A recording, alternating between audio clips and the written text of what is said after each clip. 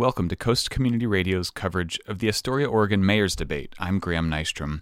This debate was brought to you by a partnership between the American Association of University Women, the Daily Astorian, and Coast Community Radio.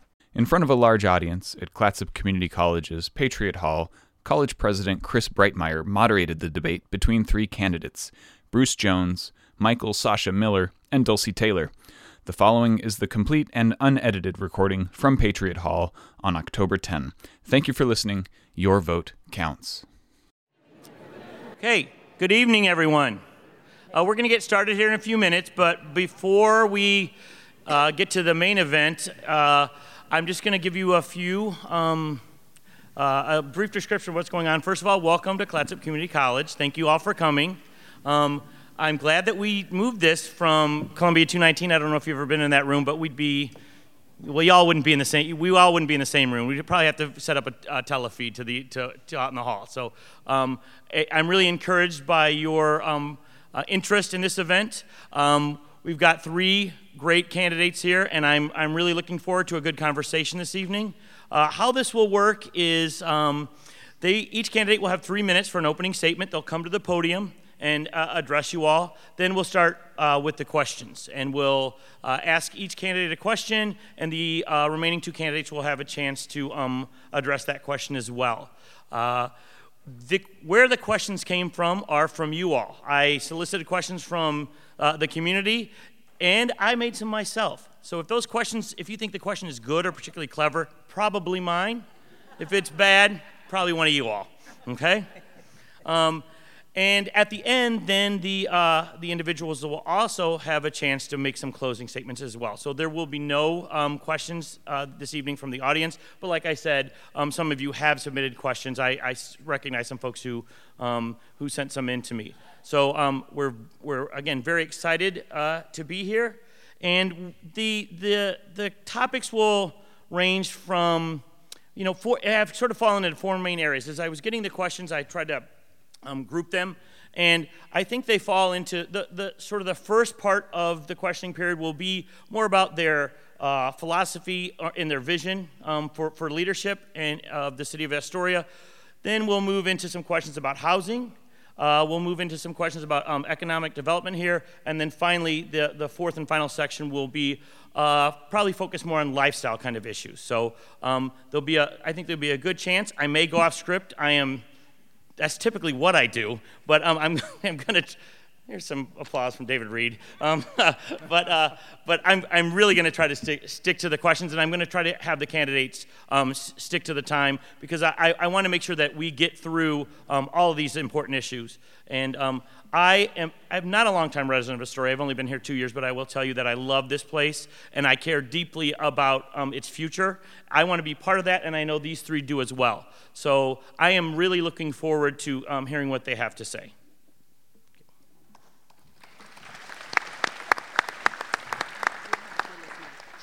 No, I'm not going to use it. I'm just going to use this. I think so. So we're at 6:58. I'm gonna wait just a couple more minutes to allow any folks who are still out there to get in the building. But we'll start right at 7, and Dulcie will be our first speaker, who will come up, introduce herself, and then give her opening statement. And that'll be followed by Bruce and then Sasha. And they'll be coming to the podium. That's the only time I'll see control of my podium. I love this podium.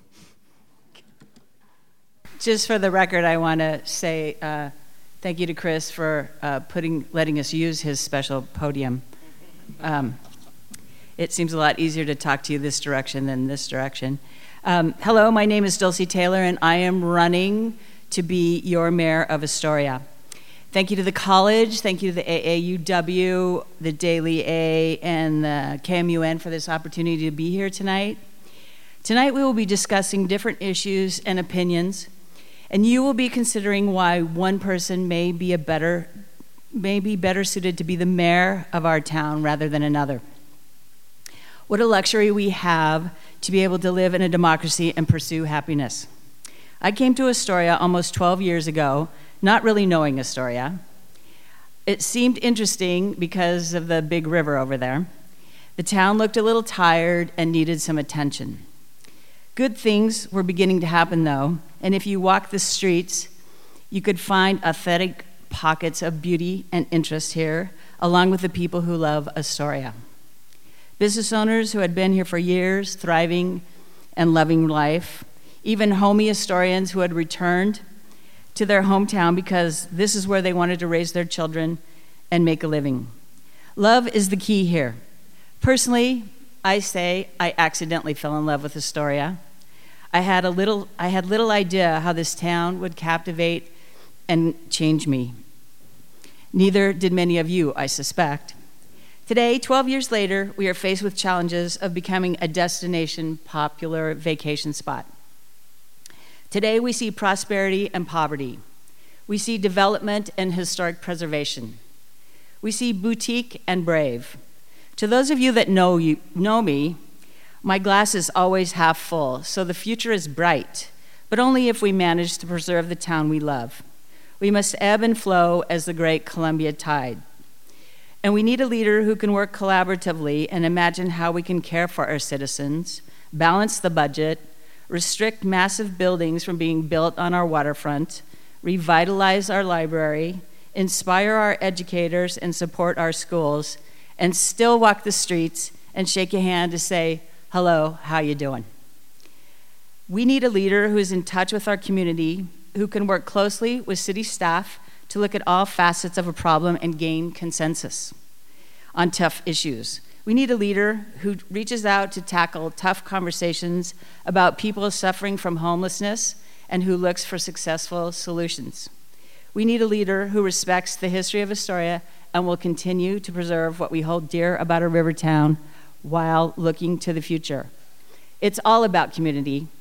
What we do, what can we do, how we listen, how we act. We need a leader who reflects the best in all of us, who stands side by side or face to face with all the glory, guts, and gusto required to be the mayor of Astoria. I am that leader, and I ask for your vote on November 6th. Thank you very much.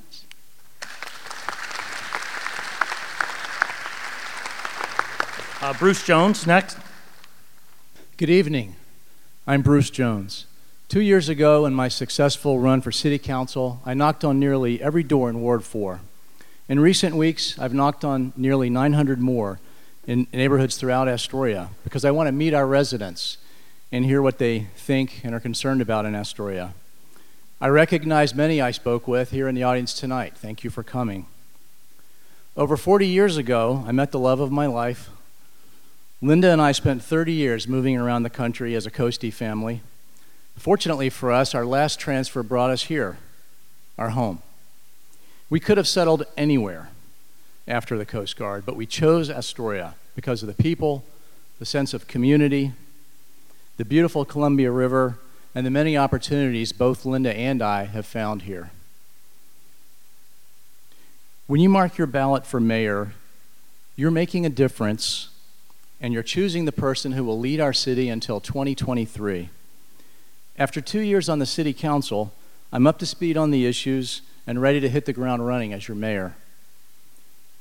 With your ballot, you're deciding who's most capable of maintaining oversight of our city manager and, through him, our $40 million annual budget. I've managed multi-million-dollar budgets in complex organizations. It's fun. I've served on Astoria's budget committee. On the most critical topics we'll discuss tonight, affordable housing, living wage jobs, homelessness, you're choosing the person you can rely on to dive deep into the legal and policy complexities. I've spent 2 years attending statewide conferences as city councilor, soaking up knowledge and best practices throughout the state on these issues. I earned a master's degree in public administration, served as the chief of strategic planning for the entire Coast Guard, and I know how to create policy and how to implement strategy. We're all concerned about the coming earthquake and tsunami. You've told me when I knocked on your doors that we're not prepared. The earthquake is likely to flatten much of our city, devastate our roads, our homes, our utilities, our schools and workplaces. When you mark your ballot, you're deciding who will lead the city's response to the earthquake in the short term and over the long recovery. I've led the response to a catastrophe as commander of the Coast Guard's air rescue operations in New Orleans during Hurricane Katrina. I know firsthand the challenges involved in the logistics of a long-term recovery of a shattered city. Ask my fellow counselors what type of counselor I've been. I'm confident they'll tell you I'm fair, balanced, thoughtful, collaborative, and respectful. Mayor is different from city councilor. It's the mayor who sets the agenda for every council meeting for the next 4 years and appoints members to the Planning Commission and other boards. It's important who you choose. Thank you for caring enough to attend tonight's debate and inform yourself to make a choice. Thank you.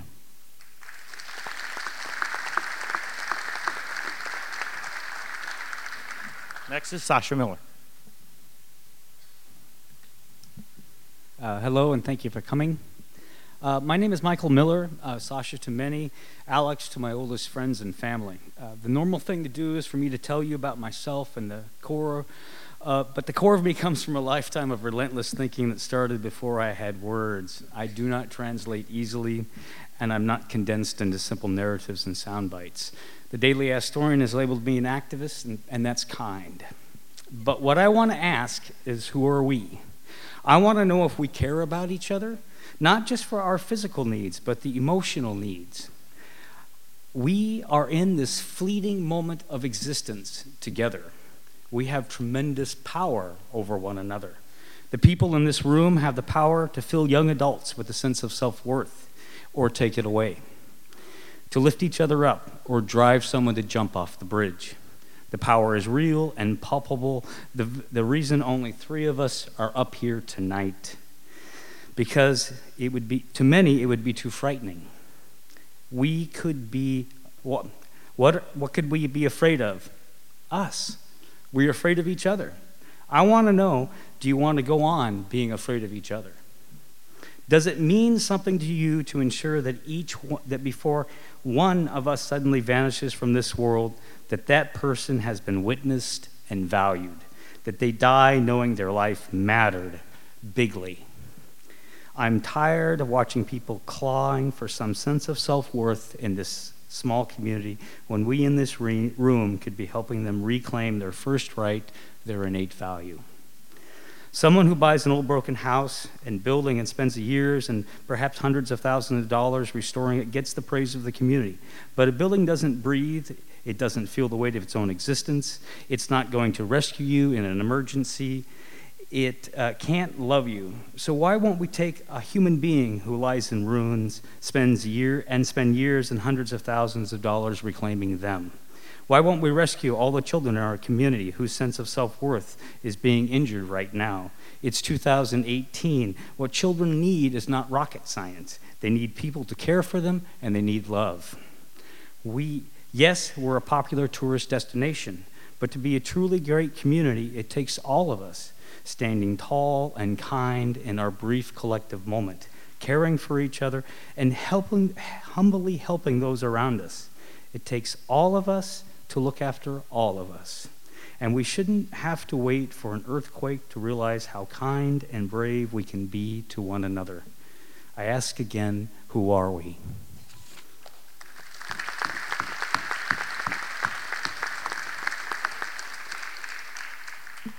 There's one other thing I'd like to mention. This event will be available on KMUN as a podcast. It's being recorded, so I've been told also to watch my language. So I don't want that. And I have board members here too. So we're gonna kick this off. Earlier in the evening, we determined the order of questions, and the first question will go to Dulcie. Dulcie, what can city government do better here in Astoria? That's a good question. They must have been mine then. I guess that would just be my opinion. Well, I know that some of the challenges that the city faces revolve around money. I'm not really sure how the city makes more money. So let's just do some good about thinking about how we can maybe help housing, more houses, more workforce housing get developed in Astoria, more affordable housing. I have some crazy ideas about how that could work, but I suppose there'll be a question about that later on.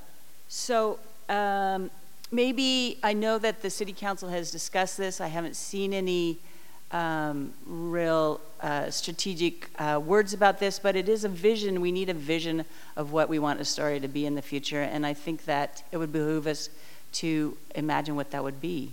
So if the city, as councilors and citizens, could imagine what we want to be in the future, then I think that would be a great way to proceed. Thank you. Bruce, would you like to follow up? Yeah, so the question was, what can we do better as a city? Yeah, one thing, quite a few people say they don't know when city council meetings are, or I didn't know that was going to happen.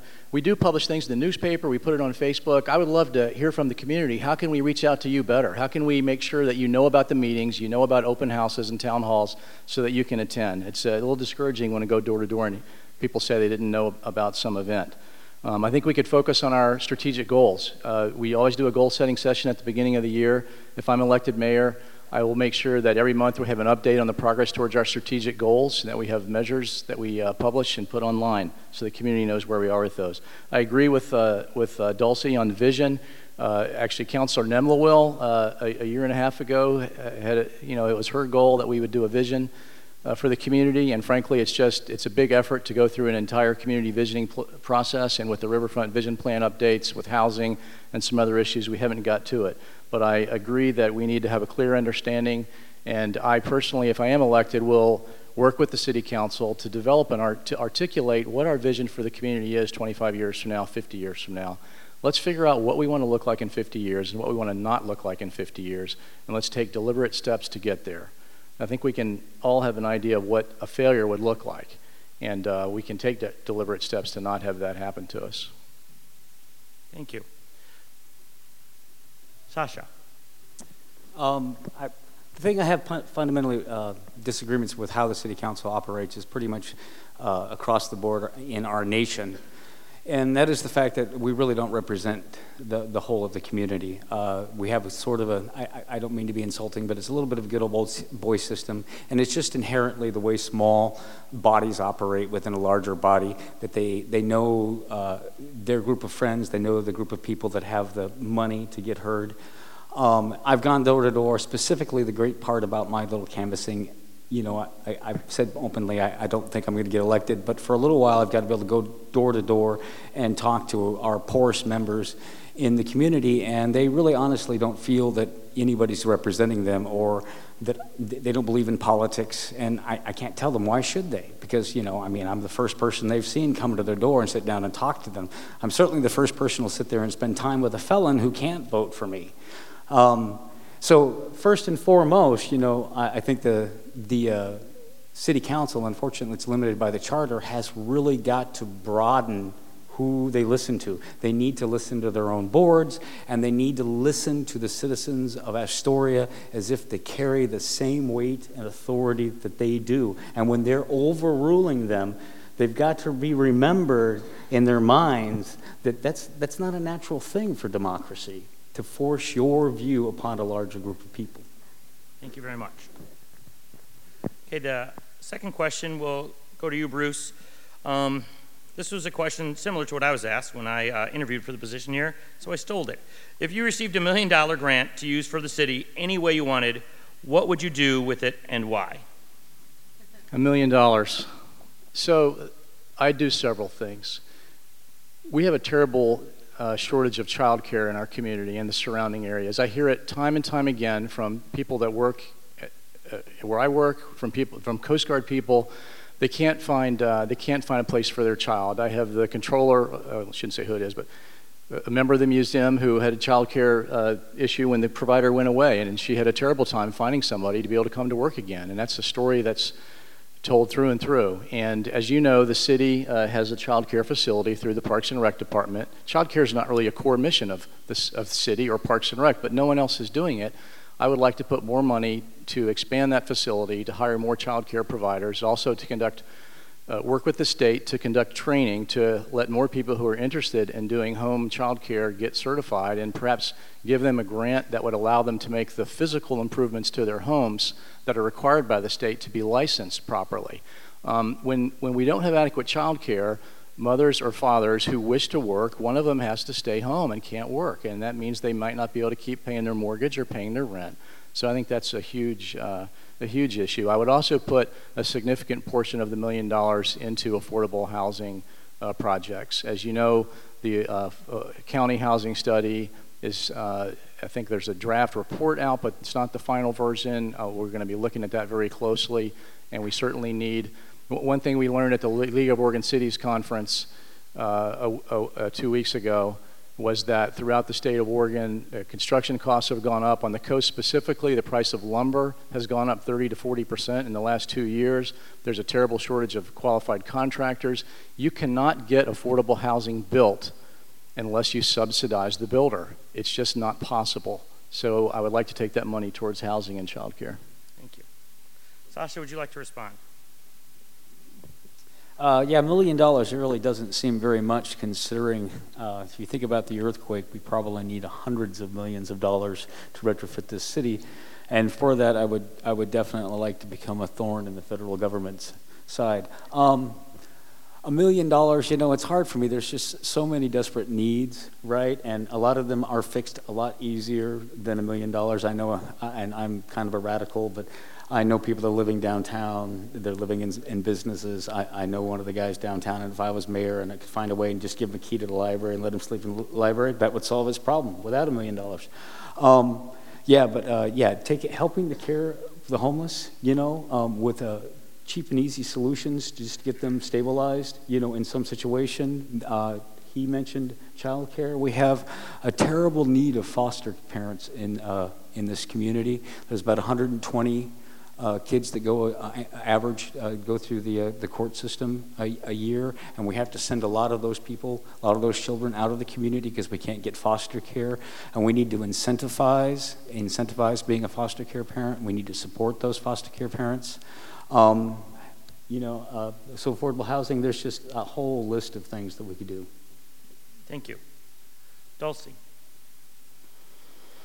I want to use this money to make more money, but I'd have to figure out how to do that first. So leveraging the $1 million to make more $1 million. But what I would really like to do is go and buy that piece of property that sits on Irving Street between 9th and 10th Street and create buy that property and build an alternative low-income housing facility where we can put either seniors and students in there, or seniors and low-income people, or homeless and whoever else wants to be able to have a roof over their head. It's a perfect location.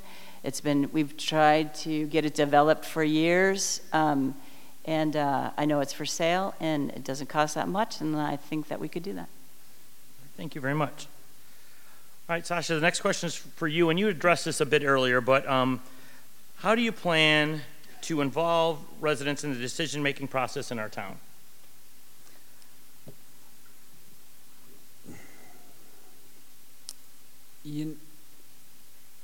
So there's the creation of several boards that I would like to create. I would like to create a disaster preparedness board. I would like to create a mental health board. The reality is the city council has got to get out and be with the people. I said this, Steve Forrester, I'm not kidding. I would move the city council around and have more city council meetings. The mayor does get to hold more meetings if he wants to, and there would be a lot more of them. The volunteers would be very unhappy with me, I'm afraid, on that note.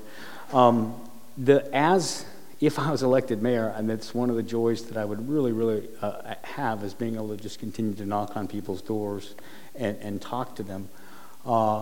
The biggest the issue there that I try to wrap my head around in case I do get elected is how do you keep Dulcie and how do you keep Bruce with their sense of self-worth and self-esteem and what they've done and the power and the recognition they've gained, and those people empowered doing what they want to do. Basically, the first thing I would do, absolutely the first thing I would do is hold a big symposium invite all the members, invite the basic community, but invite all the different groups that are working on different issues, including the churches, including the city council, and those people, and start talking about how we can work collectively better together. I appreciate that. Thank you. Dulcie, what do you think about that? How would you involve our citizens? Well, I think there's a couple different ways that we can involve citizens. One is getting the news out that city council is happening, that work sessions are happening, getting them involved in planning commission and historic landmarks and design review, and sitting on the library board and the parks board. We have a lot of people that participate in our town. We just need more citizens. Probably not you guys because you're involved, but other citizens to participate in the process of government. So work sessions, right, currently there are work sessions that the mayor calls. I personally have difficulty getting to them because they're in the morning when I'm supposed to be at my store, but or at work. And so perhaps if we move those to a lunch hour, those could be more well attended. Neighborhood meetings. I have this idea that if we could set up meetings in neighborhoods, pockets, and have people that would drive those meetings, that would discuss how we survive in a disaster, what are your neighbors doing to prepare for that big one that's coming, and where do we, who do we need to take care of and check on when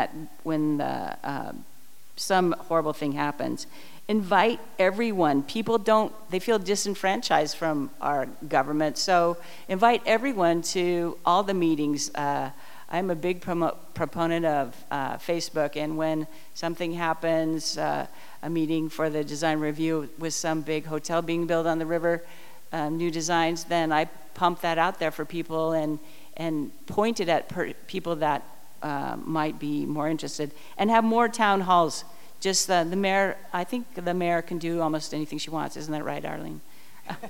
The president of the college, they can, that's true. Or the president of the college, right. So more town halls. I mean, if we can get Chris to open up Patriot Hall for this, we could probably have him open it up more often just to have chats in our community. Okay, thank you. Was the question, how can the citizens get more involved in the community or city business? I can't remember. Yeah, just decision-making in our town. Yeah, decision-making in the town. Okay, so I'd like to point out what we're doing right already. You look at the Riverfront Vision Plan, the urban core process that's taking place now. It's a series of at least 9 public meetings, work sessions that are open to the public, town hall meetings open to the public. I mean, I don't think you could do any better than what we're doing with the urban core as far as getting multiple opportunities for comprehensive citizen input into that process. I would look back a few years to when the study was done on the library renovation, which the foundation is now trying to raise money to implement. That was a process that got input from probably 850, 900 people, as I recall, to figure out what the whole community wants in a library. And so, and then that process is now moving forward. And I would agree on disaster preparedness. It's absolutely going to be one of my top priorities if I am elected mayor, and something I'll be pushing if otherwise on the council. And absolutely we need town hall meetings. They'll be well publicized. We need to bring the CERT teams in. We did have at the Astoria Armory just a month ago with the United Way of Clatsop County and the county emergency management, there was a disaster preparedness all-day event. So we need to have more of those. There needs to be much heightened awareness and how we get the citizens involved and what their roles will be after a disaster, because if it's a big one that affects the entire coast, the services that will be available to come help us in Astoria will be very limited for a long time, and it's going to be up to the citizens of this community to sort of form the fire brigades, if you will, to help their neighbors out with getting them water, food, any other assistance that they need. And then lastly, I would just point out the many, many projects in this community that aren't run by the city, that are run by the Liberty Theater, the Regatta, the United Way of Clatsop County, the Friends of the Armory, Astoria Warming Center, Assistance League. These are all volunteers. It's volunteers that make this city great and that make great things happen. Thank you. Okay, Dulcie, this next one's for you. So let's get a little bit more specific. The area next to the Garden of Surging Waves is nice as holes go. But what is your vision for that site, and how would you make that vision a reality? Well, I sat on the Citizens Advisory for the Garden of Surging Waves and spent a lot of time with some other citizens looking at different locations in Portland and thinking about what we wanted that site to be as the city council and the mayor had asked us to do. I think the Garden of Surging Waves is beautiful. I think the plan for all of Heritage Square is beautiful as a community space. There are obviously there are funding problems, and obviously the hole needs to be addressed, but the hole can't really be addressed until the city council and the city and the citizens decide what they want that area to be. So filling the hole right now, which people have been bugging me about for months and years, is really not reasonable to just throw money in the hole and then have to dig it out depending on what we want it to be later on. So I think we need to revisit the vision that we imagined 4 or 6 years ago for that location. I know that some people want some housing on that site, but I suspect that any housing that we put on that site is going to be sucked up by someone from Seattle or Portland, because our citizens will never be able to afford to live there. Thank you. Bruce, how do you feel about the hole? Yeah, so the hole in the ground needs to be filled with a mixed-use building that would have commercial and or retail on the ground floor and residential above. And I would suspect it should be 4 stories tall. It needs to meet community needs. It needs to not be a park. The reason it needs to not be a park is because we have a city full of wonderful parks that right now we have difficulty fully maintaining because of funding shortages. We can't create another park imposing an additional burden on the Parks Department for funding, nor can we deprive the community of the opportunity to generate needed revenue for other programs like childcare, like parks maintenance, like affordable housing, by not having a revenue-generating building on that space. It's prime downtown real estate. So retail and commercial on the ground floor, which would create jobs in the community and bring revenue into the community, and then residential above, which would help meet the housing need. I know they won't be affordable housing units unless some additional grant money comes from the state, but by having housing units there at market rate, it takes some of the pressure off of the overall supply-demand mismatch we have in the community now. We need housing of all kinds. That downtown square is probably not going to be the spot for the affordable housing units, although we should certainly try, as we're trying with the grants at the Merwin, which we were unsuccessful with in this past year. Mayor Lemire and Mr. Estes are working very hard with Senator Johnson and others in Salem to get that recognition at the state level that we do have a shortage of affordable housing in Astoria, and we do deserve some of that grant money that's available from the state. Thank you, Bruce. You may know that the hole isn't really a top priority of mine, considering the number of homeless we have, considering that we live in the nation for a developed country that has the worst care for mental illness, considering that we live in the time with the Trump administration that really cares about nobody but themselves, and they're profit-driven. And so I think we have to focus very strongly on what we can do for ourselves, what we can do for each other, and look to creative solutions that are being developed all over the world for a lot of the social issues that we have. As for the whole, I remind people of the big picture, that we had a part of our city just collapse. I don't know how many of us have forgotten that. We also have that hole isn't unique in that we've got a lot of our city that's under structure is very questionable and could do the same thing at some time. And this is, I think that, we have to remind what moment we are in time. We are underneath the GOP and the Republican Party. And we're back to before FDR. And before FDR, there was a major financial collapse every 15 years.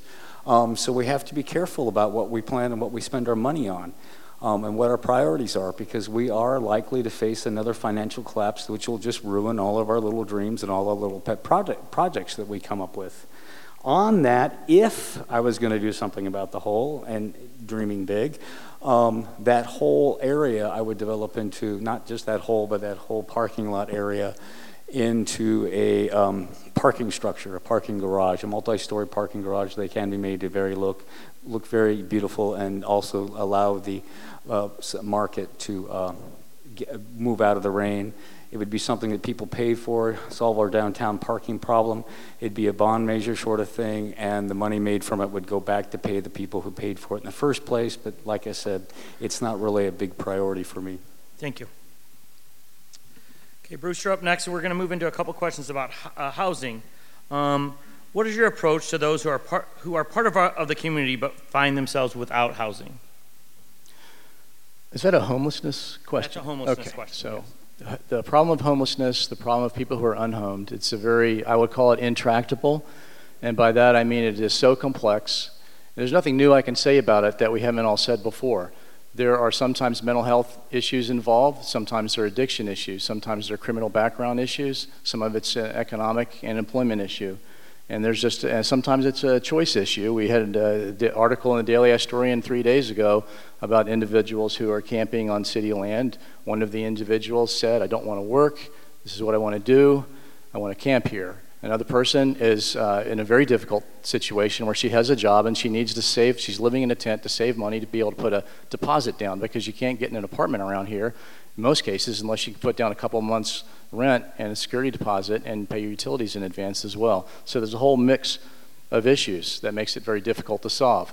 At the federal level, we're all aware that federal funding for the programs that would alleviate homelessness at their core, at the foundation, mental health care, addiction treatment, that funding's been slashed over the past few decades, and what we all need to do is be lobbying our elected representatives in the Senate and the House to increase that funding. At the state level, there's limited funding available by the state for mental health care and for addiction treatment and for other social services because of the disaster that is PERS and the need that we all have to lobby our state elected representatives for PERS reform. And then finally, even at the county level, CCA doesn't have the funding to provide additional. There's waiting lists to get into the housing on Niagara, for example, that low-income Section 8 housing there. There's a waiting list to get in there, and the county doesn't have more money because of the property tax disaster we have with Measure 5 and Measure 50, and we all need to lobby our state representatives to reform the property tax system in our state so that counties have adequate funding to meet needs. But in the near term, what can we do? We can whittle away at the edges of it here by giving more support, which I would support, giving more financial support to the Astoria Warming Center, or whatever other emergency shelter comes into existence within the city of Astoria, and to continue to support Helping Hands, which provides a different service than the Astoria Warming Center, provides actual treatment and programs for people who are ready to have job training and to get treatment for any addiction issues they have. Thank you. Sasha. One of the things I'm fundamentally disagree with the community is the idea that we can't do anything because the problem is intractable, as he says, or that it's too big for us. I actually think that smaller communities are better at addressing a lot of things, including mental illness, because one of the things you need to address mental illness is community. I think that by saying that these things are too big, it doesn't allow us to wrap our minds around what we can do. It doesn't allow for us to look at the creative solutions that are going on. Certainly in the Northwest, when it comes to housing, there's a lot of creative solutions. I know the Ninth District Court ruled that it's cruel and unusual punishment to punish somebody for camping if you've got no place to put them up. And I know that Henningsgaard is kind of saying that, well, we're not really punishing them, we're just putting a violation. I'm disappointed that my city wasn't one of the ones arguing before the circuit court that indeed it is cruel and unusual just to push people around until they disappear, until you've made them hide someplace. I mean, that's what's going to happen if we push them out of the woods. They're just going to go deeper into the woods. I would certainly, there are a lot of little tiny creative solutions that most of these people are trying to solve themselves. They are the first, you ask them, what can we do for you? And a lot of times it's not very much. A lot of times it's $100 to make some little box that they can squeeze themselves into, or buy a tent. Right, so I would move to legalize urban camping, to allow people to camp actually within the city as a first step, and ask them to participate in a program in which they have to pay for it. You just allow them to squeeze themselves in where they can, and you support them there first while you look for better solutions, while you look for mental health treatment, while you look abroad. Because there really are. You don't have to spend very much time on Google to realize that there are a lot of creative ideas out there, and that we just need to read about them and invite people to teach us about them. Thank you. Dulcie. I agree with both these gentlemen. It is a very large problem, but I don't think we can ignore it. We have citizens, we have seniors in our community, we have children sleeping in cars, seniors sleeping in cars, we have people without homes that are our friends and neighbors that with, just one twist of fate could be perhaps any of us in this room. So it seems like it behooves us as a community to pay attention to what we can do for these people. It is a huge, huge problem.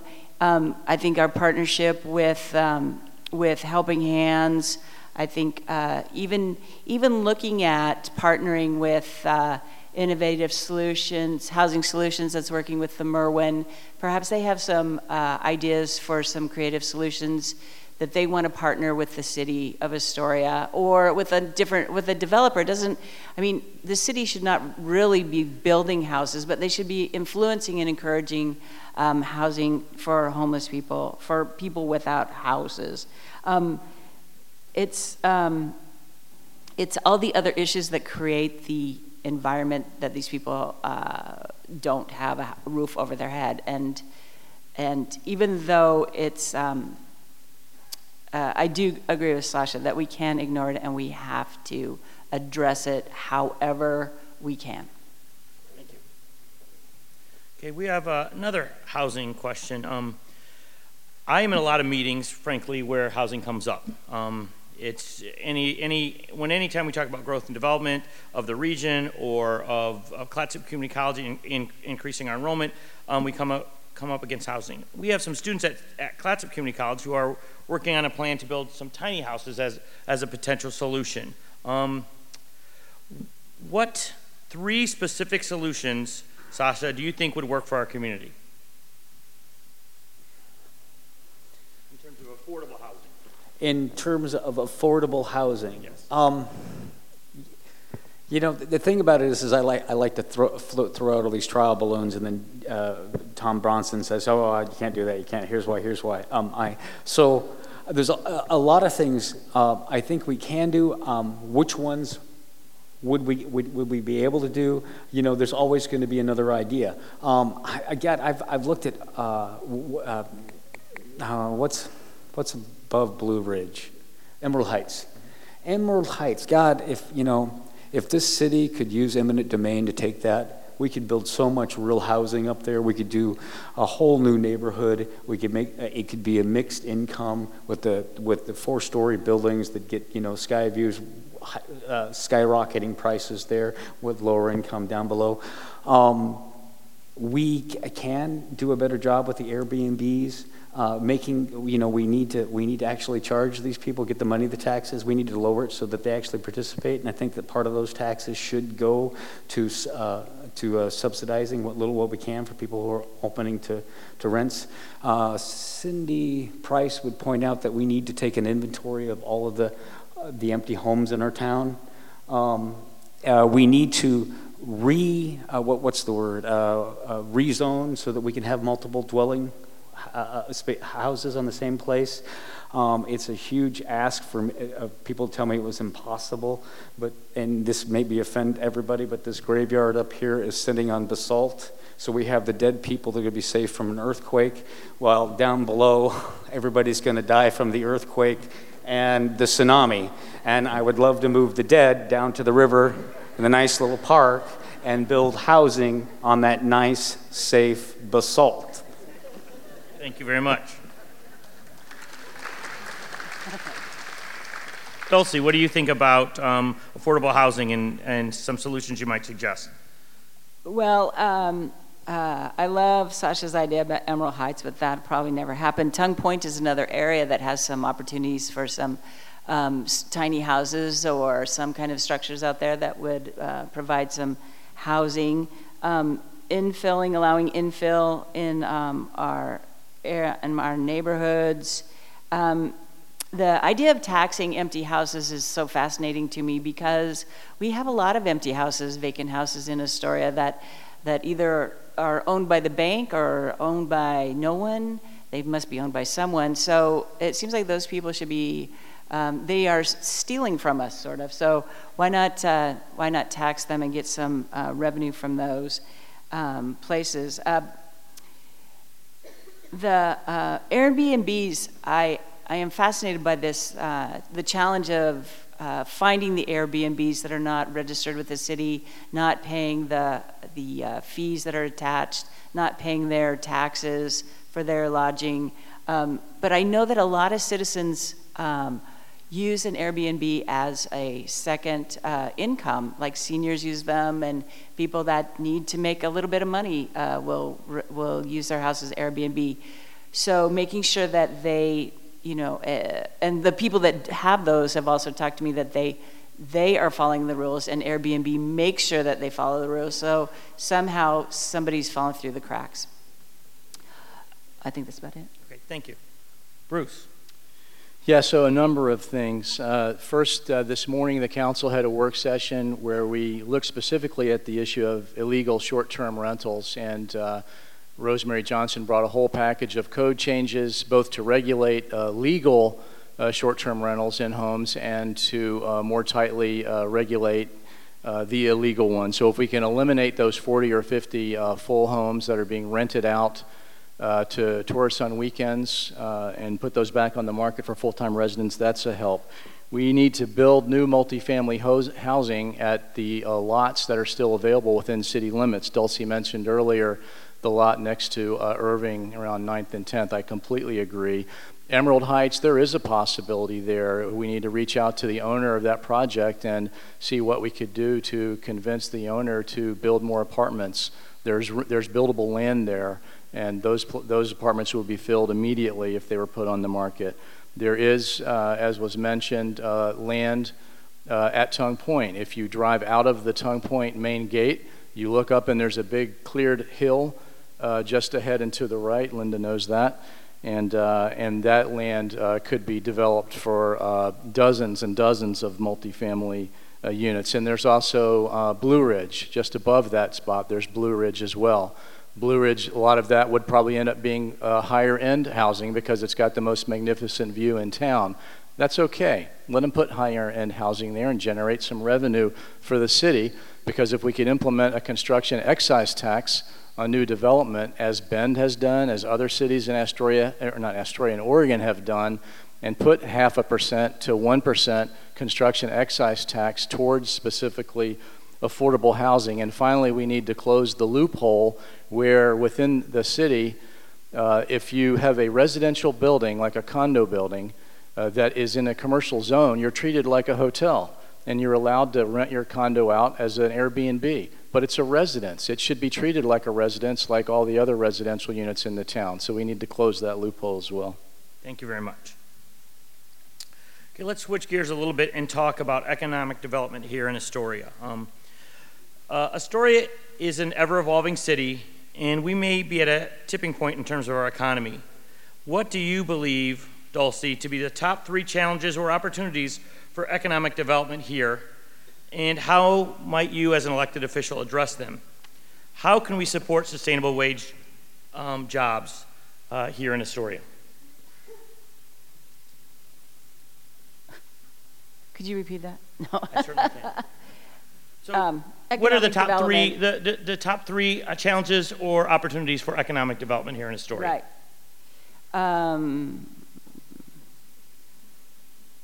Top 3 opportunities for for economic development. I think we have a maker space that it's basically, it could be an incubator space for light industry jobs. I talked with Glenn Herman this morning about that, and if that was his intention, and ultimately that is his intention, is to educate and have a space where people can share tools and knowledge to build the things that they're interested in. I think this is fascinating to me, and kind of on the creative idea of how to get people into the workforce, kind of entrepreneurs working to build their the projects that they're passionate about.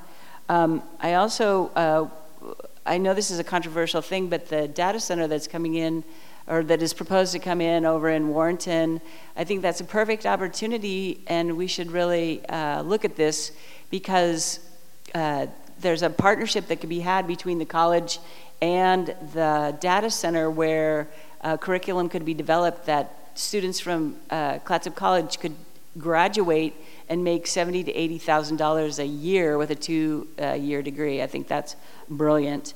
And thirdly, the enterprise zone that's been set up out at Tongue Point, and the opportunity for the maritime industry to once again flourish in Astoria, I think is a great opportunity. Working with the ferry and the Tongue Point seamanship program, it's obvious that the maritime industry is could be a great economic driver for Astoria, and I look forward to that. Thank you.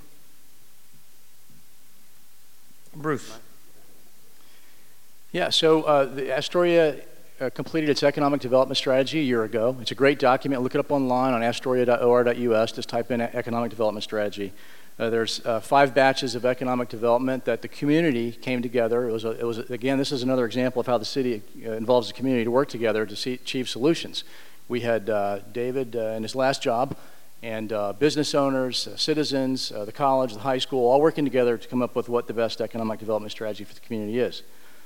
Maritime, boat building. We're building boats again out at Tongue Point. The port finally left the Tongue Point business. Hayek Maritime bought it. WCT is there. They've got about 35 employees. These are highly skilled welding jobs, paying $25 to $35 an hour. As was mentioned, we just on the council voted to expand the enterprise zone to cover Tongue Point, which means they're going to be able to expand significantly. They're going to start hiring people more quickly, and some of those jobs eventually should be coming from students that are trained under Chris's leadership through the welding program, and slide right over there into specific jobs that they're trained for, building boats, repairing boats, tugboats, and barges. That is both bringing good skilled blue-collar jobs to the community and returning us to our roots. That's what we should be doing. Continuing to support the logging industry and the fishing industry, knowing that they'll never regain their previous power or their dominant role in the community, but they're always, they can always maintain that niche that keeps us tied to our roots. The medical community. The biggest employer, along with the Coast Guard, is the hospital and associated medical industries. The expansion of the cancer center, and the dialysis center that may be coming. MERTS, the expansion of the MERTS campus that will come if they're able to raise the money to get the matching $8 million grant from the state. You can leave your donations at the door. Sorry, Bruce, I had to put in my plug. I get 5 more seconds now. So training more students to get jobs in the maritime industry, which pay really well, and also doing more of the recurrent training. When those adults come here to get their recurrent training from around the country, they're staying in our hotels, they're eating in your restaurants and your bars, and they're shopping in our community while they're here. And then finally getting the Coast Guard cutters here that are coming to Tongue Point, and the possibility of building a barracks out there at Tongue Point to take care of some of that housing. And they're going to be getting those cutters repaired right there at Tongue Point. Thank you. Sasha. I want to be careful about economic development, because we tend to think of economic development as a really good thing, but nobody can afford to. A lot of people can't afford to live in Astoria anymore, and so we have to think clearly about what we want to do. While lots of empowering people to go out and make their dreams come true as possible, One of the things we got to realize, of course, is that Astoria's economic development doesn't end at the bridge. What Warrenton does affects us. It affects us severely. Warrenton has opened itself to every big box imaginable, and the cost of that is that we can't, it's really, really hard to sustain businesses in Astoria that actually serve Astorians. What we have is businesses in Astoria that serve tourists, and then we have to, most people, a lot of people have to go to Warrenton to get what they need to survive in a day. In that regard, you know, Bruce has mentioned that we have an economic development plan. I would certainly like an economic development council, a group of people that actually go outside of the community and look for the specific businesses that we want here, that we really want, that will help identify Astoria and maintain Astoria's core. As long as we're doing tourism, and so as long as that tourism is based around a couple of different things. One of it is it's based upon our history. I would like to showcase more of that history. I would like to see some of that living history. I would like to have businesses, haberdasheries, burlesque things. I would like to have people wearing the gown, well, doing the fishing and the logging, showing people how it can be done so they can come and feel like they're actually in the early 1900s here, not just see our pretty buildings. There's a lot of things, but I'm going to run out of time here, so I'm just going to quit. Thank you. Thank you for respecting the time, all of you tonight. You've done a great job. I haven't had to hit any of you, so I'm really proud. Bruce, you mentioned this earlier in your last answer, but I'm going to follow up a little bit more. Despite the economic diversification in our area, forestry and fisheries still play a large role in the region's economy. What role do you see for them moving forward? Fisheries and forestry, and by the way, thanks to the Extension Office, and I think the college is to do with the fisheries tour, yep. and the forestry tour is coming up next week as well.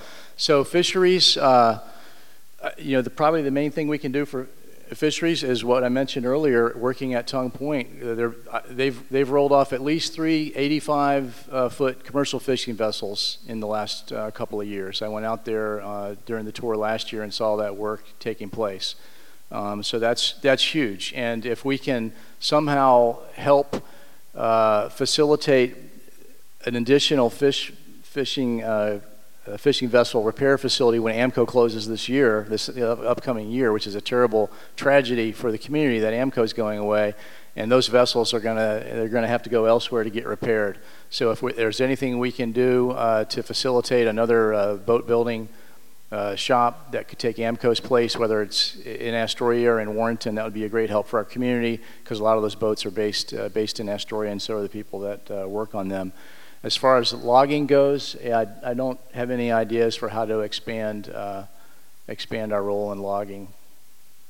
Thank you. Sasha. Well, you know, resource extraction is on its way down. I got a sad chuckle when I went to the co-op, and in their bathroom they've got this wall saying how they're paying for rainforests to be preserved somewhere in South America, and we live in a rainforest we're cutting down. And cutting our rainforests down, cutting our trees down, is just as devastating as producing more CO2. You know, global warming. You know, if we don't stop global warming, downtown Astoria is going to be under 20 feet of water in 100 years. It's just the reality of it. I do think that we need to celebrate, you know, what our community has done, and I think that bringing tourists here to see, you know, the fishing and the logging. I think that, you know, we do, this port is natural for people to want a center where they can go down and watch the action and have somebody explain what's going on and where those trees are going to, and all that sort of stuff is something that tourists would be very interested. I think that, you know, an axe man competition is something that we can do with tourism. I think a lot of showing people how fishing used to be done here, that people that can transfer from resource extraction to sort of this like tourist trade where they show and demonstrate how things were done with actually while at the same time reducing what we're extracting from our oceans and from our forests. It's going to happen. Along that line, I think I'm losing my train of thought here. But the economic development, the fishing and the logging. It's just these are really, really tough things. We're in tough times. The change is going to happen whether we like it or not. Thank you. Dulcie? I have to say that I don't really know very much about our forests. I know that we need to keep them sustainable and keep them alive, and I am going on the forestry tour next week, and I'm very excited about that, to learn more about our forests. The city, I think, just recently extended the lease on the fish incubators. I don't know exactly what they're called, but they are in Young's Bay, and they're those little pens that you see at low tide, where there's little fishes in there that are being cultivated to be big fish. So they throw them in the river, and we catch them and eat them. That was very interesting because I had always seen those, but I didn't really know exactly what they were. I love the idea of Michael's idea of actually showing people, having people act out, kind of as the talking tombstones, showing people how fishing used to be done on the river, and how Sarah Myers does a great job with her photographs of showing us how the history of logging has progressed and the trees have shrunk. I guess that's all I have to say about that. Thank you. Okay, Sasha, this next question is for you. Education is key to creating and maintaining good jobs. As mayor, what is your role in the role of the city in regards to K-12 and community college education? I'm going to broaden this to a minute. Okay, so Reagan said ketchup was a vegetable, and we've now gone from Reagan's ketchup is to a vegetable to facts aren't facts and truth isn't truth, alternative facts. I don't see how you educate kids in a climate in which you can't say this is reality and this isn't. The city council across the nation, it needs to stand up against the Trump administration. You're not going to educate people if you can't educate them. If everything turns into a political football where somebody can say, no, I don't believe that, there's certain things that are just facts, and it's just the way it's going to happen.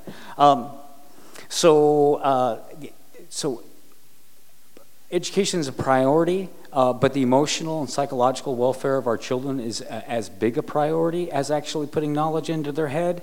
We're asking way too much of our schools. We're asking them to feed them, to clothe them, to make sure they get medical care, make sure that they get mental health care, to make sure they have a place to live. Our teachers are pretty overwhelmed. Our schools aren't failing. Our communities are failing. We are, as citizens of a town, are not doing enough for our children. The fact that we have children living in, that are homeless, it's just appalling. It's, I'll say it again, it's 2018. We know what kids need. They need someone to care about them. They need love. Thank you. Dulcie. Could you repeat the question? Yeah. What do you think your role as mayor and the role of city government might be in promoting and supporting education, K-12 and community college? Well, I think we all know how important it is to educate our children because they are our future. So I think the city's responsibility is to support those goals that the school has in any way that we can. We know that we have a high percentage of children in schools that don't get fed in the morning, so the free breakfast. And now we have a free breakfast for all, I believe, and we have the free lunch that you have to apply for, I think. But like 75% of the children in our elementary, in all our schools, I think, are on the free lunch program. So I'm not exactly sure what the city can do except for encourage the community. It is a community responsibility. They are our children. They are the people that are going to be sitting here in the next 20 years. And guiding our government and helping us thrive and be happy and healthful. So I guess I would just do whatever I could do to support the school district and the education of all citizens, tiny to big. Thank you. Bruce.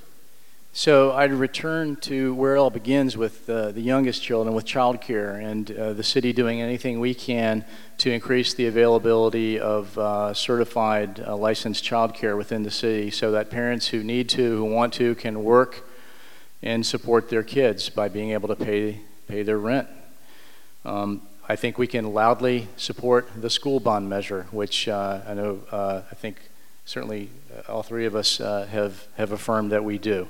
Our kids deserve quality facilities. Some of the facilities they're in now are structurally unsound. They're not safe. They don't have adequate vocational educational facilities, and the school bond measure is going to make those facilities safe, secure, and also provide new and improved vocational training facilities in there that will help them whether they go on to the community college or whether they go right into the workforce. I think we can all loudly support the library renovation project, and it's the fundraising efforts of the Library Foundation. A quality library is absolutely essential to a quality community, and there are many families and many children in our community who don't have a library in their house, and they might not have a computer in their house, and they can go to a library and always have safe programs, someone to talk to. They can learn a love of reading, which will help them in their later lives. And so I think we all need to loudly support the library renovation project. Equally, I loudly support the MERTS project because, again, that's an opportunity for kids to get professional education that will lead to their financial security and their success in life. And lastly, I'll reiterate that we all need to lobby Salem for property tax reform, so that inequities in the current property tax system can be balanced out, and the schools will have adequate funding to provide our kids and our grandkids the quality education they deserve. Thank you, Bruce. Okay, Dulcie, I think here's the question you've been waiting for, because you've alluded to a couple times. What do you see as the future of riverfront development? Do you support additional hotels and tourist-focused development along our riverfront? Are you talking about the area that has not been ruled and regulated yet, or the whole enchilada? The whole enchilada. Well, I'm kind of disappointed on for the recent, well, not disappointed about the meeting yesterday, but the Fairfield Inn that's going in the Bridge Vista area. I kind of feel like we should have done our due diligence a long time ago in looking at the height restrictions for a building of that size on our river. But right now, we can't really do anything about that because it's already, it's already in the works, and we can't really change the rules on the fly. So I think we need to do our due diligence and look at the urban core. It's the last section of the Riverfront Vision Plan that needs to be addressed. I think we need to have all you people in public meetings and get your opinions and perspectives. Personally, I do not want any more buildings in the urban core. I think that we've got enough 2- and 3-story buildings down there. I think we have some pretty good view corridors, and I think that if we imagine a 45-foot building going up, for instance, between Baked Alaska and the Infernal Lounge in front of the Astoria Brewing Company, we would all be very disappointed with that.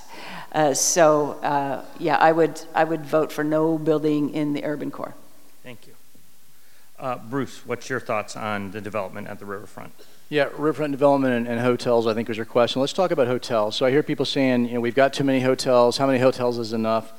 And I don't know how many hotels is enough. I think we need to quantify that. I tend, emotionally, I tend to agree with that sentiment. We have too many hotels, but I think it's our responsibility to quantify, how many commercial lodging rooms is enough. And I think that we should look closely at some rezoning. I would love to see on the waterfront on the South Slope, I would love to see us look at a rezoning process for where currently we allow commercial lodging and residential apartments to be rezoned for residential only, and not, I don't think we need a 90-room hotel on the South Slope. I think we need 90 apartments on the South Slope. That would help ease the housing crunch, but it's about a 9-month process if you fast track it to make that kind of change. On the riverfront itself, Riverfront Vision Plan, my sense of the Riverfront Vision Plan is it's a very balanced document. It provides in there for open spaces, it provides for new development, it provides for repurposing of existing buildings. The urban core, obviously the most urban of the 4 areas in the Riverfront Vision Plan, also calls for some new buildings, some repurposing, and also the preservation of open spaces. And I think the best way to answer, exactly how much of each there should be is by getting the community input. I'm not going to try to dictate that, and that's exactly what the city's doing through the process that's currently in place. There have been 2 public meetings at least. There will be a series of more public meetings through the spring, both where the Planning Commission will have meetings open to the public and City Council will have meetings open to the public to give us your input so we can get the right mix for what the city wants. Thank you. Yeah, what do you see as the future of riverfront development? Do you support additional hotels and tourism-focused development along the riverfront? Once again, Bruce has said that you do have to listen to the people, and that's right. I mean, what I think isn't necessarily what the people think. I don't want any more hotels in the town right now. I think that we're really having a hard time kind of wrapping our minds around the amount of growth we have and what kind of community it's going to leave us with if it continues. I think most of us, I think a lot of people would like it to slow down so that we can deal with a lot of pressing social issues. I know the race is that if we make more money, that we'll be able to address the social issues that we're having a problem with, the whole nation, the whole Northwest is having a problem with in the nation. And I think that's, I just don't trust that. I think that these hotels would just make our town more crowded, more unlivable, more tourists. I've seen what happened at Cannon Beach. I used to enjoy going to Cannon Beach. I don't enjoy going to Cannon Beach. I'm not saying maybe you can't put the cork back in the bottle, but in general, no, I don't want any more hotels. That's how I feel about it, but it still has to be something that other people, it's their town. They get to make the decision. Thank you very much. Okay, the next question is for you, Bruce. Explain how you ensure that Astoria is an inclusive and welcoming community to all individuals. Well, I think it's one of the greatest assets this community has is how welcoming it is. I know that when we moved here a little over 7 years ago, we were embraced by the community. As soon as we were asked to participate in a few nonprofit groups as volunteers, we found that our arms were wrapped around us and we were brought in and drawn into the community. And certainly, I have, as a straight white male, if I can speak from the outside looking in, my sense from members of the LGBTQ community that I know is that I have heard many say that this is a very welcoming community, and that's something I think we should all be extremely proud of.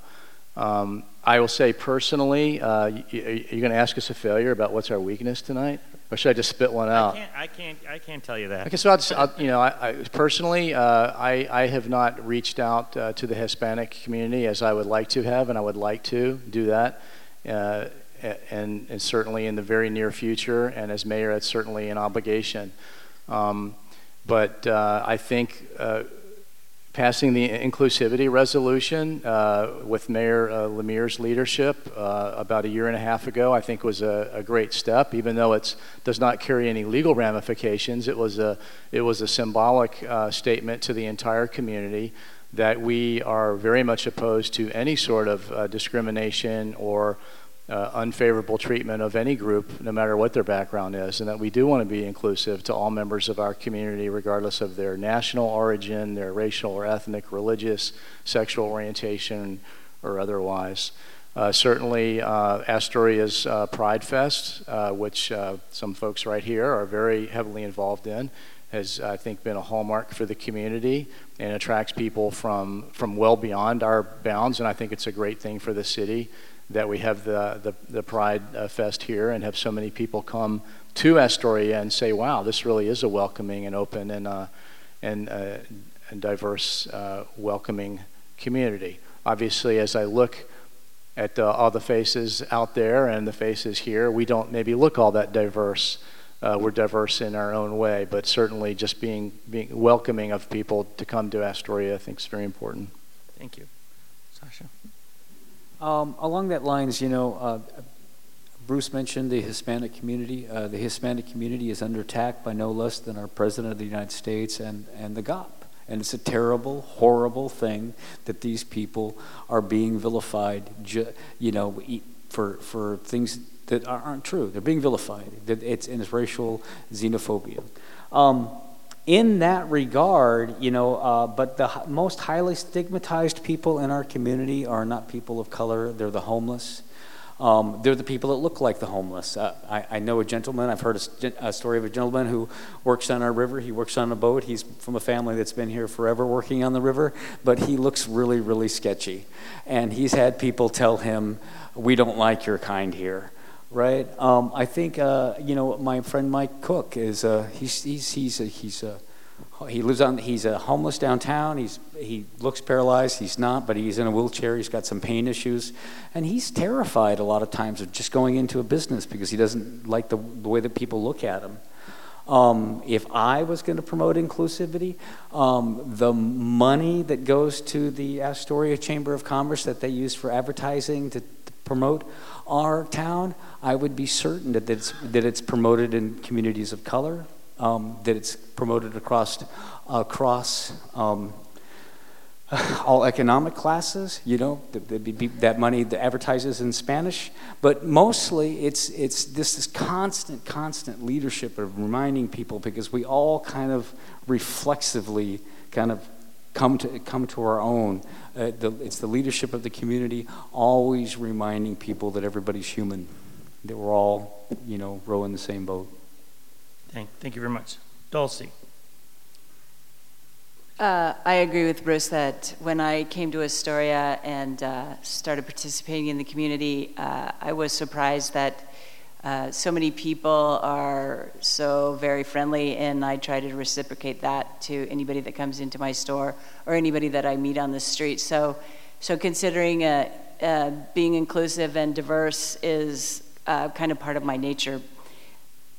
That being said, that there's also that factor of that we are predominantly a white community. Our schools are predominantly white children with a very small percentage of any other ethnicity in there. And I wonder if we could not do a little better in imagining if we had teachers of different ethnicities working in our schools. Could we encourage more diversity in our communities just by people moving here? Because people might be afraid of being all moving to it. I mean, not knowing how wonderful our community is and how generous and kind we are.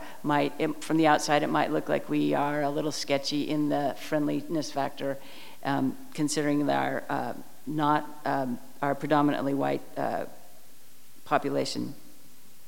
I sat on a committee with Norma Hernandez. It was the first time I ever met her.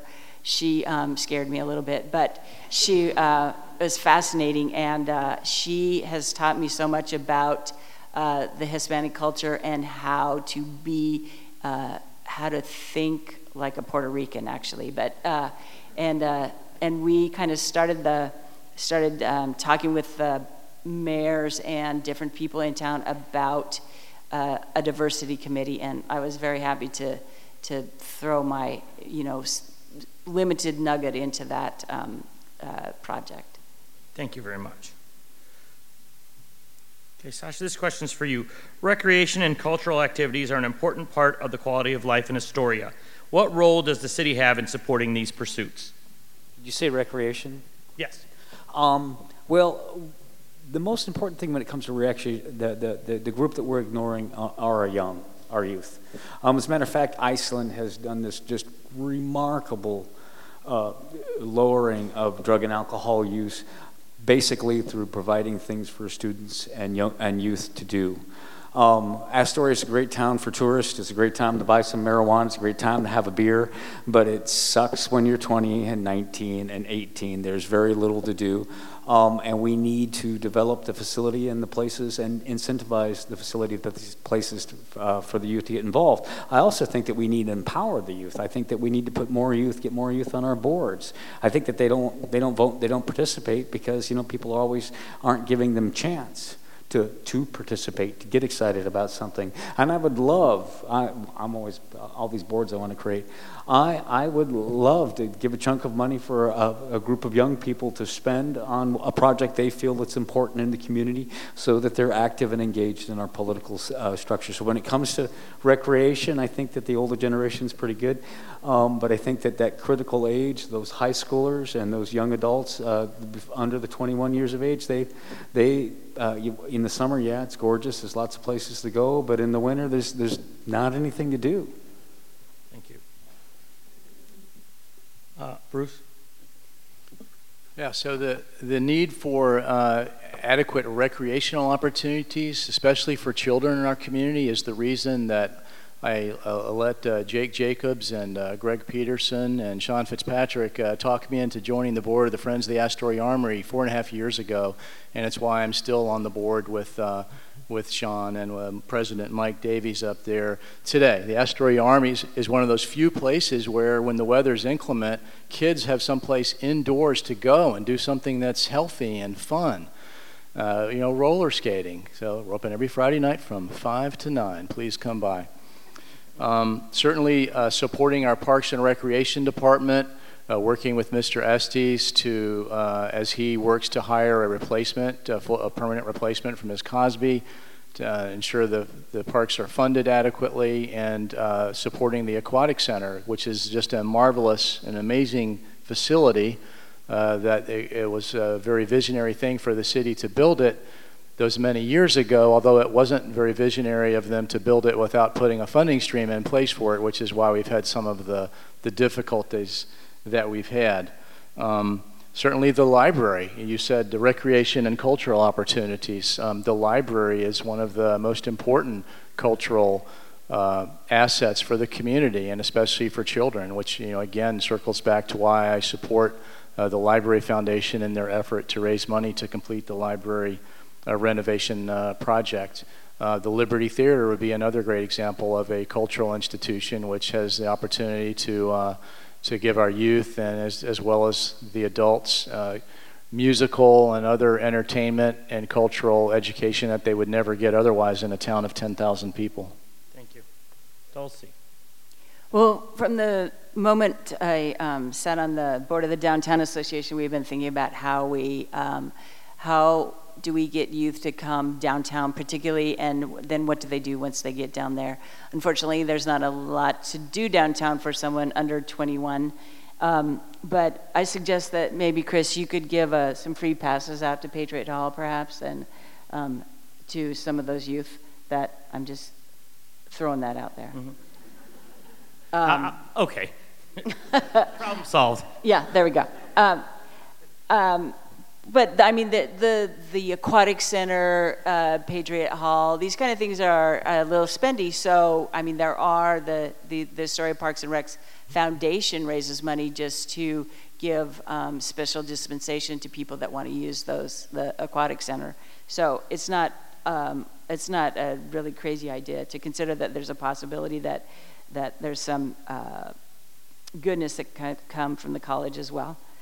Youth on boards. I think it's so important to encourage high school students in particular to work within our community, and so that we can understand what they want. We know that we always hear this millennial. We don't know what millennials want. What are they thinking? What are they doing?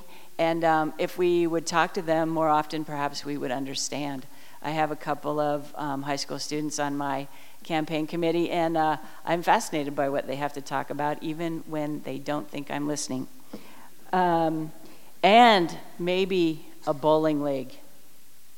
I'm just saying. Bowling's fun. Okay, thank you. This is our final question, and Dulcie, we'll start with you. What do you think your opponent's strengths would be should they be elected mayor?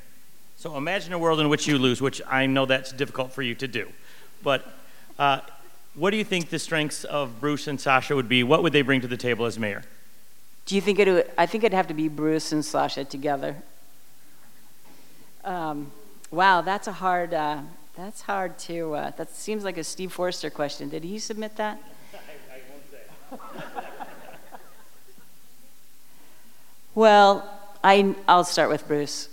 I know that Bruce is a good man. I know that he cares for Astoria.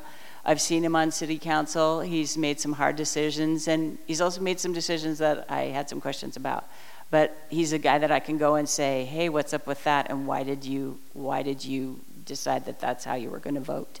So I realized that he would probably be a good mayor, but I'm voting for someone else, quite frankly.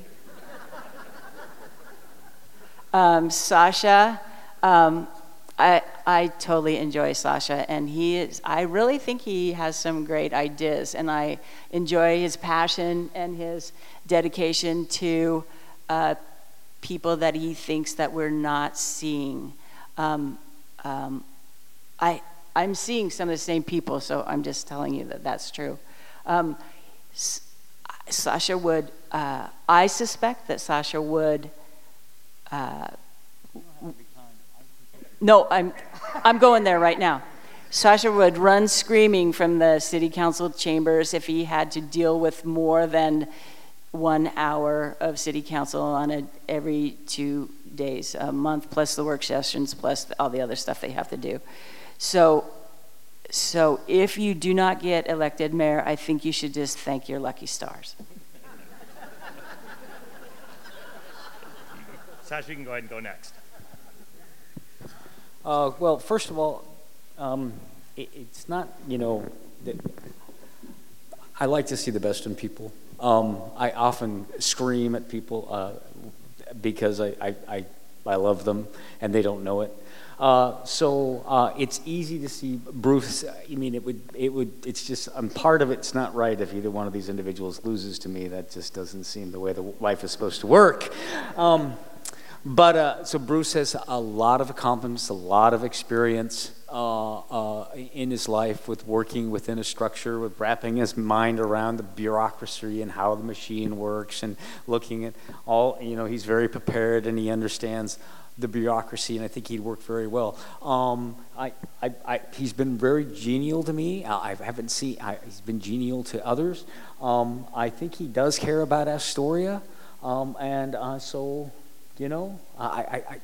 think he would be a good mayor in what people expect from a mayor, what they generally expect from a mayor, which isn't what I want. I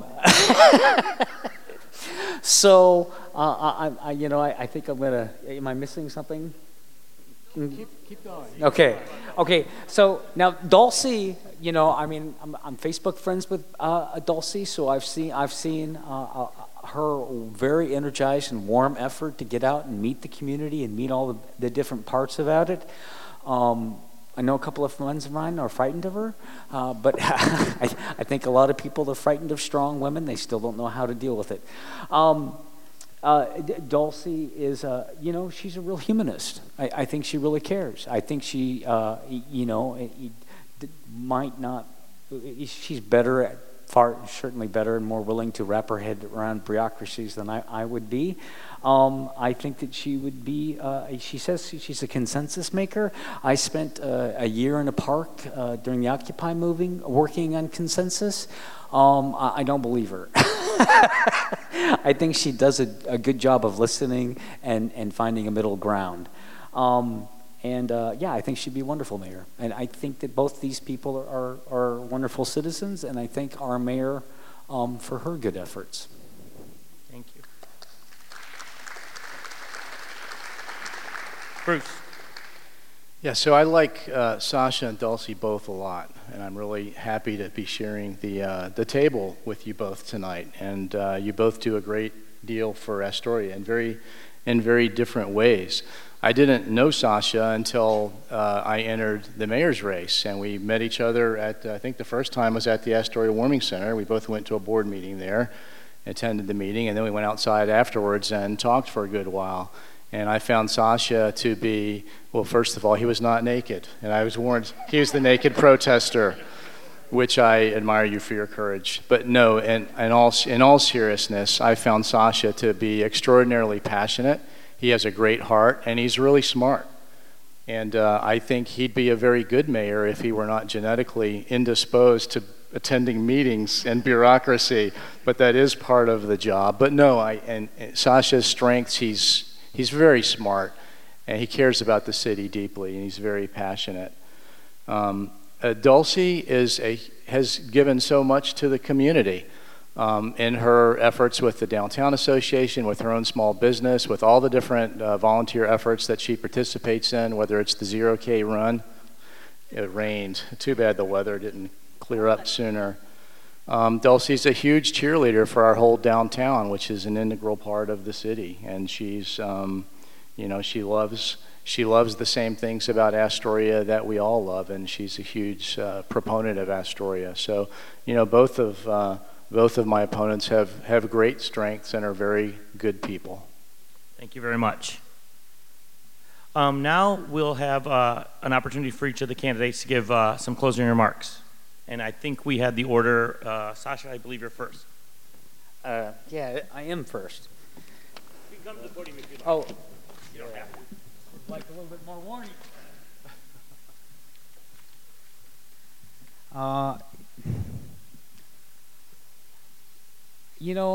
I could give some closing remarks, and I guess there's a lot of things that I would like to talk about. And the thing about it is that, my brain constantly creates new ideas. So a lot of people, when I'm talking about, well, we could do this, and they say, well, that's not possible because blah, blah, blah, blah, they don't know that there's like 999 ideas behind that, and one of them will work. But I want to talk about, just for a minute before closing, what it's like to be in a small community. I know Josh Marquis is up there, and in many ways, philosophically, he's my enemy, In some ways, he's been trying to put me in jail his whole life, I might think. But I still care about him.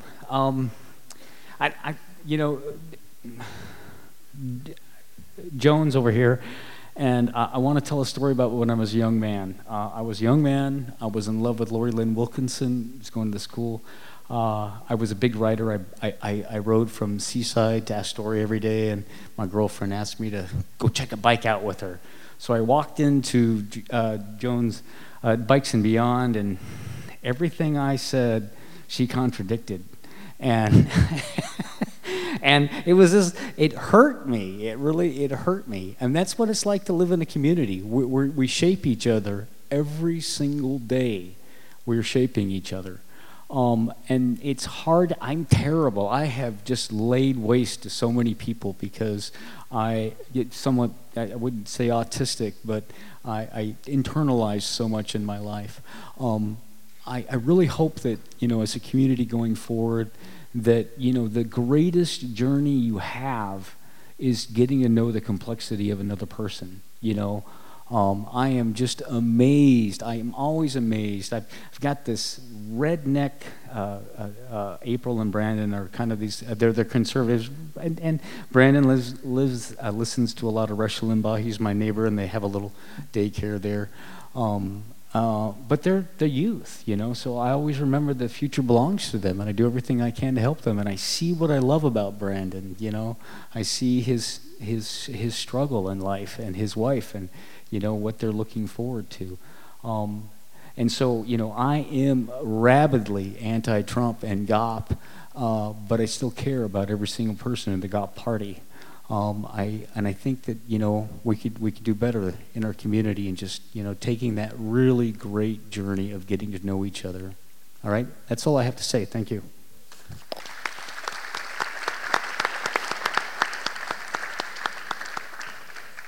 Dulcie, I think you're up next.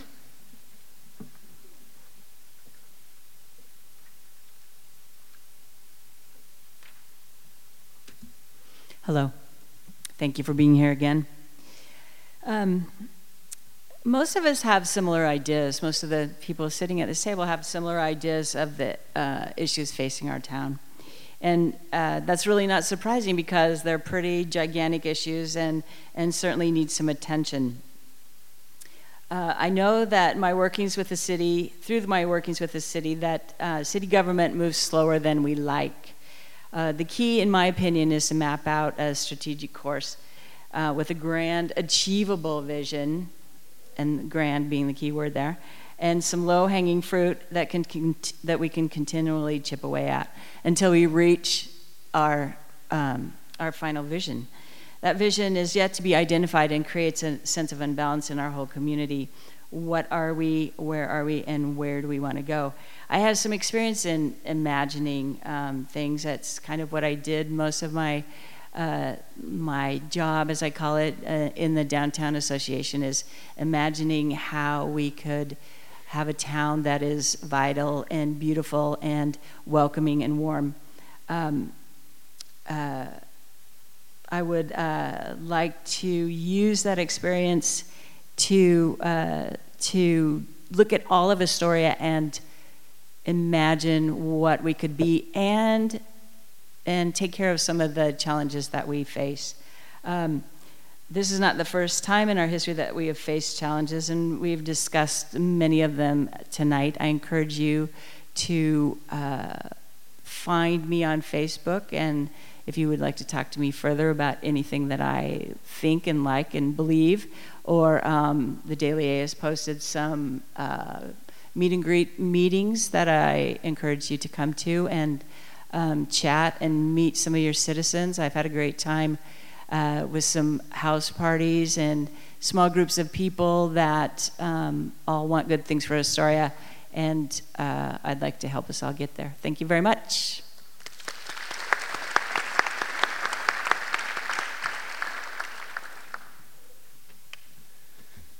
Wow, so my first debate. I was not in debate club in high school, so this is great. Thanks, Chris, and all the sponsors for hosting this event. And I'd like to thank my fellow candidates, too, for all that you do for Astoria. We've had some serious discussions tonight about a number of policy issues. Now I'll take a minute to move from policy to personal and tell you about what drives me. I'll start by introducing the three most important women in my life: my mother, Jane; my sister, Paige; my wife, Linda, here. Linda and I spent the better part of 3 decades raising 3 boys and trying every day to model the values we believe in: honesty, hard work, kindness, integrity, and empathy. Those 3 boys are now young men of 22, 26, and 29 who have chosen careers in public service as first responders, and they're loving fathers and uncles to our 4 grandchildren. For 30 years, I lived the Coast Guard's core values of honor, respect, and devotion to duty. Those words mean something to me. They're words to live by. If you live by those words, you don't commit abuse, you don't harass, you don't abuse public office or the public trust. Like many of you, I'm appalled at the erosion of these values and the divisiveness and partisan rancor which bombards us daily on social media and in the news.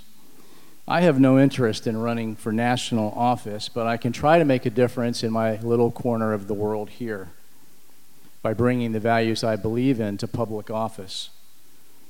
When I ran my first large oil spill response exercise as an incident commander in Wisconsin, one of the fire chiefs from a neighboring jurisdiction pulled me aside and said, only the Coast Guard could get all these fire departments and police departments together on one team. You guys just don't have an agenda. We trust you. That insightful comment summarized the leadership ethos I learned in the Coast Guard. Be an honest broker. Be transparent. Do the right thing without regard to politics. People choose to do all kinds of things with their spare time. Some go fishing, some watch the tube, some go out drinking. I like public service. That's what I'm choosing to do with my time. I want the Astoria of 25 years from now to still be a great place to grow up and to work if you stay here or come back to after college. I want us to have a quality school system, a wonderful library, and enough child care options that every parent who wants to can work. I want Astoria to be an inclusive city where all feel welcome and valued. I want it still to be the place where there are more volunteers per capita than just about any place I know. And I don't want it to look like Hillsborough or Lincoln City. I spent a career getting stuff done. If you elect me mayor, beginning in January, we will get stuff done. I will hit the ground running. I'm ready to be your mayor. Thank you.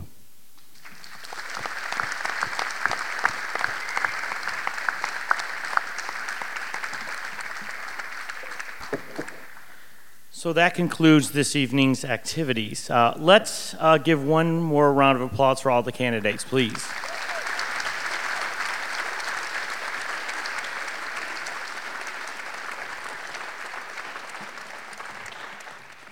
I know that I feel any one of these individuals would do an excellent job. Thank you for listening to Coast Community Radio's coverage of the Astoria, Oregon Mayor's Debate. Find more coverage of local politics on our podcast page at coastradio.org.